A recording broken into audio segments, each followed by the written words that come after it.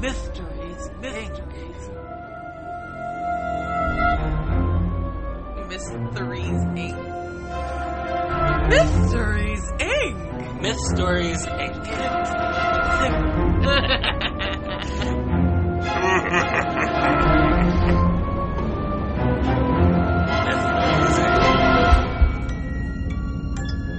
History, mystery, conspiracies, and sometimes preachers.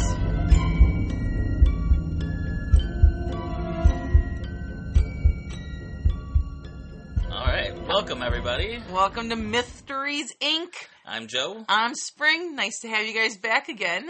And we're going to talk to you about some weird stuff today. Heck yeah. So, let's figure out who's going first. All right. We're doing shoot, though, right? Yes. This time? Okay.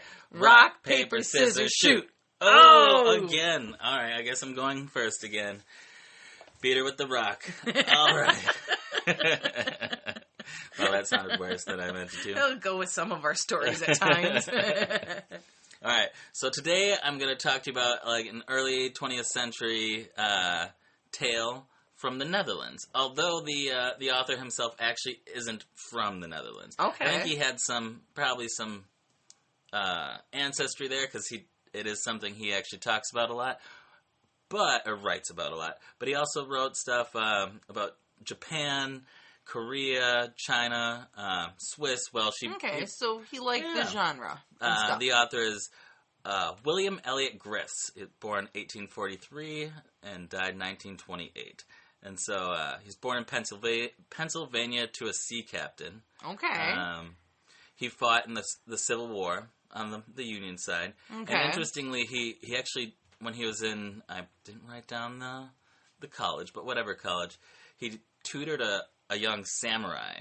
Wow. Kusakabe Taro, who nice. Couldn't find a ton on, found his original name, but not that important. But it was, still. Really interesting, and it was right as Japan was starting to modernize, and so because of this, he actually got like a golden opportunity to go to Japan and teach, Rutledge College, that's where he was at. Rutledge? Ooh. Yeah, and so he got to go to Japan, as it was modernizing. He was part of that. And so it was that kind of really cool part in history where it was like samurai steampunk. You had the Victorian era right next to the traditional atmosphere, Traditional samurai. It was pretty interesting. So anyways, the story of his we're going to talk about today is The Boy Who Wanted More Cheese. And frankly, we're from Wisconsin. Right, exactly. I'm catching where you're going with this. I couldn't help it. I was just like, well, I got to read about that one. So, Klaas van Brammel was a Dutch boy, 12 years old, who lived where cows were plentiful. He was 5 feet high, weighed about 100 pounds, and had rosy cheeks. His appetite was so good that his mother declared that his stomach had no bottom. Pretty much a stereotypical teenager, or Dutch boys. They describe him. He's got the kind of like bell, or I forget they called him, almost like bell bottomy looking overalls and wooden shoes and so like exactly how you'd imagine them or seen them in the yards of people, like the little Dutch kind of the Dutch boy. Yeah, thing. Like the paint can thing. Actually, having a Van last name. In high school, I'd come across like a weird slur, for lack of a better word. It wasn't really racist, but upon hearing my name, Kat's grandmother said something about wooden shoes, and I'm like, what? What? I didn't quite get it.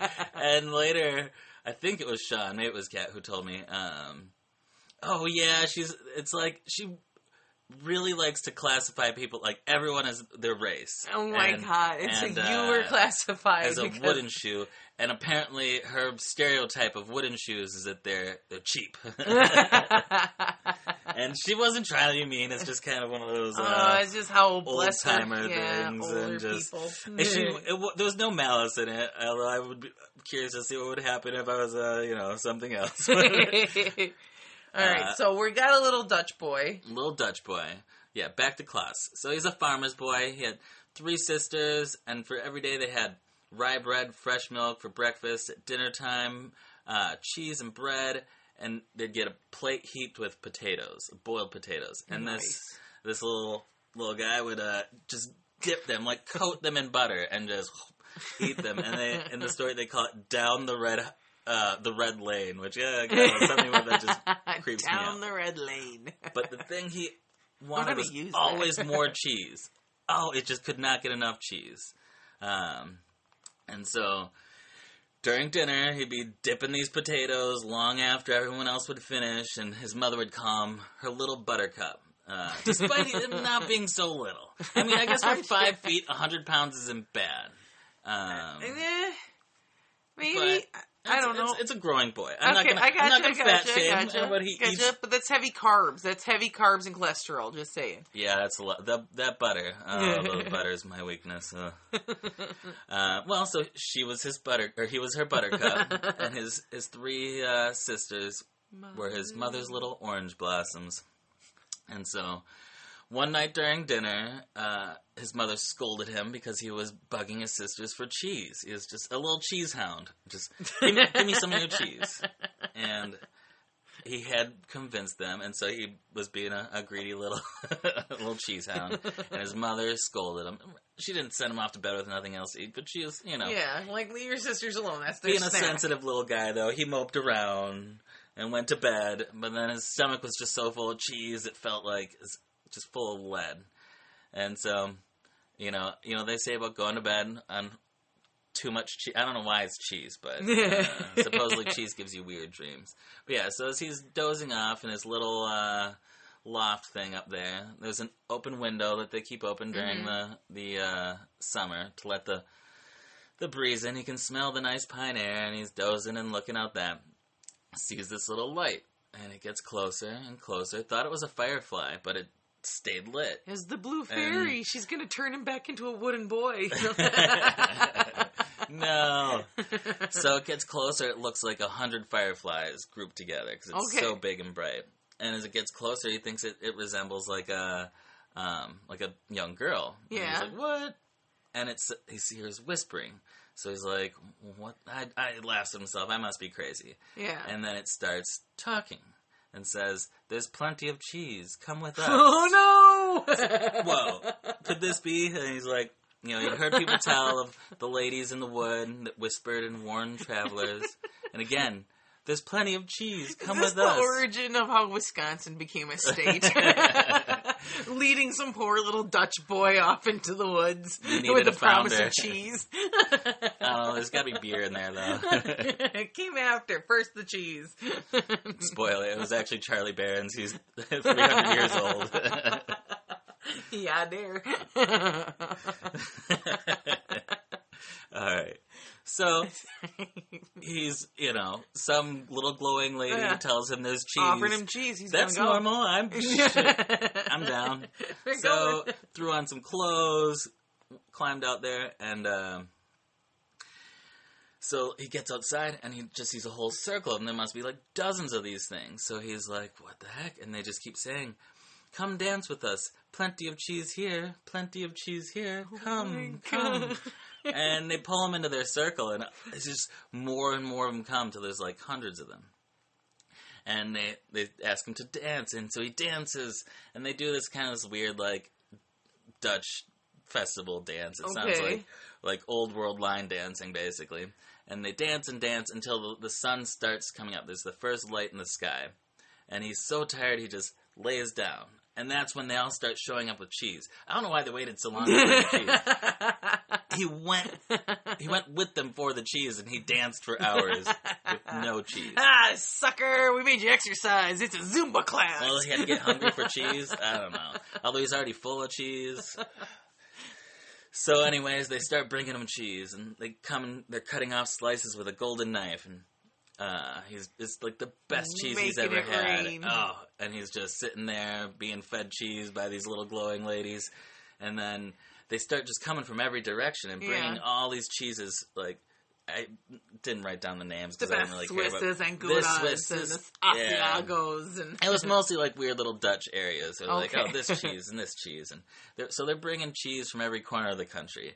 and he can't eat it fast enough. So they just start stacking them up, and there's like wheels of cheese, like, you know, as big as him basically, and they just keep bringing it and towering higher and higher, and he's getting full of cheese. Yeah.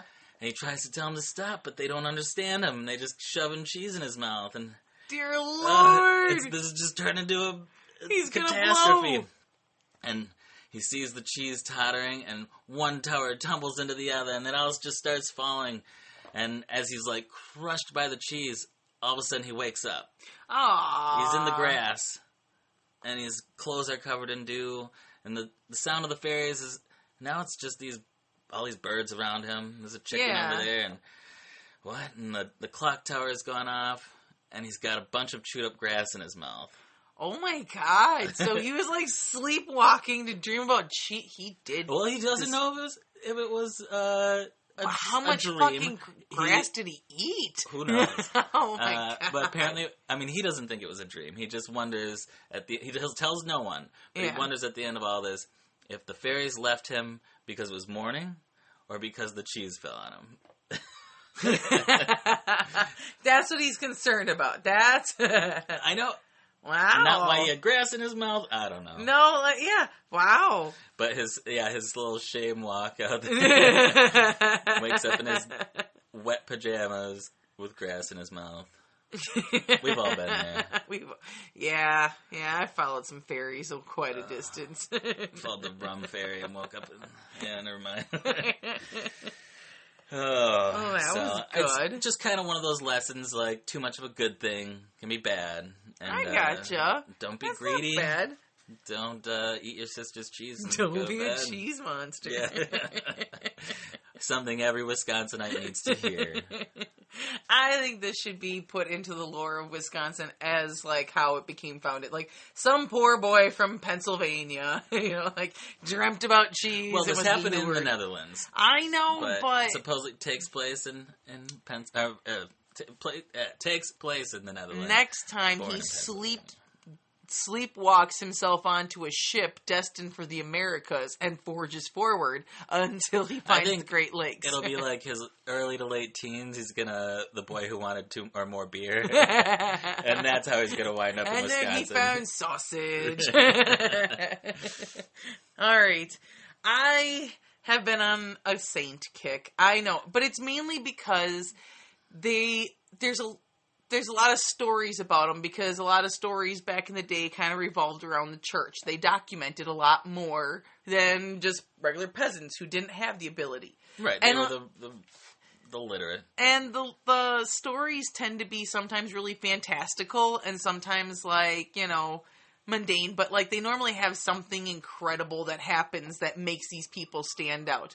And this one, I kind of got interested in because not only is her story pretty impressive, but right now with a lot of the stuff, not to get too into stuff, but with all the stuff going on with Russia and Ukraine and everything, this story actually centers around the origin, the beginning of the Russian, Ukraine, Belarus kind of area, their origins. Okay. All right. And it revolves around this woman called Saint Olga. She's also known as Saint Olga of Kiev. Is it pronounced Kiev? Am I going to say it wrong? I think it's the capital. Kiev. All right.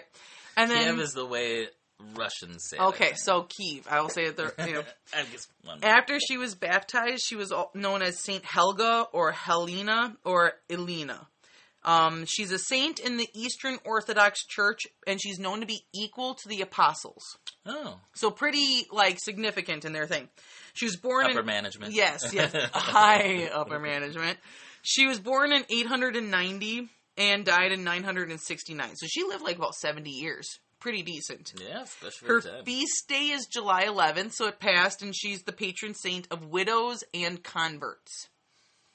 Okay? Okay. Now we get into the fun part, because who she was before she was baptized is rather brutal and awesome, and I love it. I love strong women in history, and I think that Russia has a history of producing very strong female leaders. I mean, look at Catherine the Great. She was pretty amazing. She rose them up pretty high in an economy. And then now Olga, all right? So Olga is believed to be of Viking descent, known as the Varangian kind of area. Yeah. There, it's the northern Russia area. And she was born in the northern part of Russia in the city of Pleskov. She was wed to a guy named Igor. Igor, his father established the capital of Kyiv. Oh, okay. In the area currently known as Ukraine, Russia, and Belarus. She was wed to this guy before she was even 16. And they were known as the Kievian Rus. Alright? And they had a son, Svatoslav, I want to say is his name. Svatoslav, I think. Sorry, I'm really apologizing for my butchering of it. He would become the Grand Prince of Kyiv and in 945, and he'd be the greatest Viking prince of the early Russian-Ukrainian history. And he was the last pagan leader of the country before, despite his mother's best efforts to get him baptized. He just said he couldn't do it because he'd be laughed at if he did. He thought he would be. Anyways, there had been some trouble brewing by a local tribe called the Drevlins located in northern Ukraine. The Drevlins were not paying tribute anymore to Igor and his tribe, so they were paying it to a different local warlord. Yeah, okay. Tributes are payment protections. So Igor went to the village and he demanded that they pay up. Them seeing like the large army come upon them, they immediately paid up, and Igor was getting ready to leave, and as they were heading out, he was looking through what they paid, and he thought it was a little on the skimpy side, like they kind of owed him a little bit more. So he took a smaller group of guys, went back to demand more. Well, that was his mistake, because when he went back, they actually jumped him and his men, and they captured him, they beat him up, and they tied him to a tree and tore him into two pieces. Damn. No, there is a quote on how, because there was apparently this bard who had documented a lot of Olga's history, okay? So apparently they had bent down two birch trees to the prince's feet and tied them to his legs, wrote the Benzian chronicler Leo the Deacon. Then they let the trees straighten again, thus tearing the prince's body apart. Wow. All right? Brutal. So upon Igor's death, Olga became the first female leader of Russia. Her son at the time and the rightful heir was only 3. So he wasn't of age to be, to be able to take over the kingdom. And so she ended up filling the role until, he was old enough. The Drevlins, not missing an opportunity, sent about 20 messengers by boat to not only announce that they were responsible for her husband's death, but to propose that she marry their leader, Prince Mal. Olga sent this as her response, and I quote, "Your proposal is pleasing to me. Indeed, my husband cannot rise again from the dead, but I desire to honor you tomorrow in the presence of my people. Return now to your boat, and remain there with an aspect of arrogance. I shall send for you on the morrow, and you shall say, 'We will not ride on horse, nor go on foot. Carry us in our boat, and you shall be carried in your boat.'" All right? Okay. So kind of like putting a bunch of... request. Yeah. But she said, you guys we're going to honor you. We're going to parade you in. These guys are going to bring in big old long sticks or whatever. They're going to lift your boat up, all my servants, and they're going to carry you guys to meet me. Don't even leave your boat, all right? Legal. Yeah, I know. So, sure as shit, the next morning, the queen kept her word, and the people demanded to be carried. Her people carried them into Kyiv, and rose right into town, right into a trench that the queen had demanded to be dug that night. And she had them buried alive on the boat, while asking and inquired whether they found the honor to their taste. So she buried them alive, all right? Not missing a beat, she decided then to send a message back to the Drevlins, saying, "Hey, your distinguished men, please send your distinguished men to us in Kyiv, so that way we can might go to their prince with due honor," saying like, "Hey, they didn't say anything about killing the first 20 guys." And she's like, "Hey, I think you should send some of your more important people to me. Like the best men who govern the land. You should send them to me so that way when I return to your kingdom, It'll be with distinguished guests. Yeah. Well, when the men arrived, she encouraged them to go to her bathhouse, telling them that once they had a chance to freshen up from their journey, they could join her for a feast in their honor. The moment that they had entered the bathhouse, she had the doors locked and burnt the building down to the ground. Dang. 2 over 2, all right? Still not satisfied, she sends a third messenger to the Drevlins. Now, the Drevlins have no idea what's going on. They think they're doing well because she, has not hinted at all that she's doing this. So she said, what I want is for you guys to prepare great quantities of mead in the city where you've killed my husband, that I may weep over his grave and hold a funeral feast for him. The Drevlins, not knowing what happened to the first 2 parties, were excited for their plan to be working. So they prepared the city for her arrival. And when she arrived at her husband's tomb, she did grieve and she did feast, but she also invited the Drevlins to come and enjoy the party too. Her men did not drink. Because in the middle of the night, after the Drevlins were pretty darn liquored up, she had 500 of them, not 500, 5,000 of them slaughtered. All right? Yeah. When she was done with that, she decided that she was going to go back to her kingdom, pick up more troops, and she was on a fucking mission. All right? They were advancing to the direction of a town called Iskros. Oh, I can't do it. It's a town. It's a town. It's the city where her husband was actually killed, where they actually tore him in half, all right? When she was conquering villages all along the way, kind of like taking out the empire and just taking over. You're in our, pay tribute now. We're going to kill off some of you, pay tribute now, kind of just working her way to that city. When she got there, she laid siege. Lasted a year. A whole year, they were able to keep her army at bay. She finally sent them a message because she was like, this is terrible. She's like, why do you persist in holding out? All your cities have surrendered to me and submitted to tribute, so that the inhabitants now cultivate their fields and their lands in peace. But you had rather die of hunger without submitting a tribute? Hearing this, the people were eager to submit and not be killed. But she told them that she was done with all the killing. She's like, no, I won't kill you. I am done. I have killed a lot of your people. I just want you guys to submit and just give me what you owe me. All right? They were like, well, I don't know. She said, you know what? Here's what I want from you. Keep your money. Keep your food, what you have left. Give me 3 pigeons and 3 sparrows from every household. That's all I request. Weird request. But. Yeah. So they agreed to it because, they were running low on everything. A year is a long time. Oh, yeah. Sieges aren't pretty. No. So when they did that, they gave her all of the 3 pigeons and 3 sparrows. Well, that night, the queen had her men tie pieces of cloth to the pigeons' legs and the sparrows' legs and put little bits of sulfur tied to the other end. She lit the sulfur on fire and set the pigeons and the sparrows free.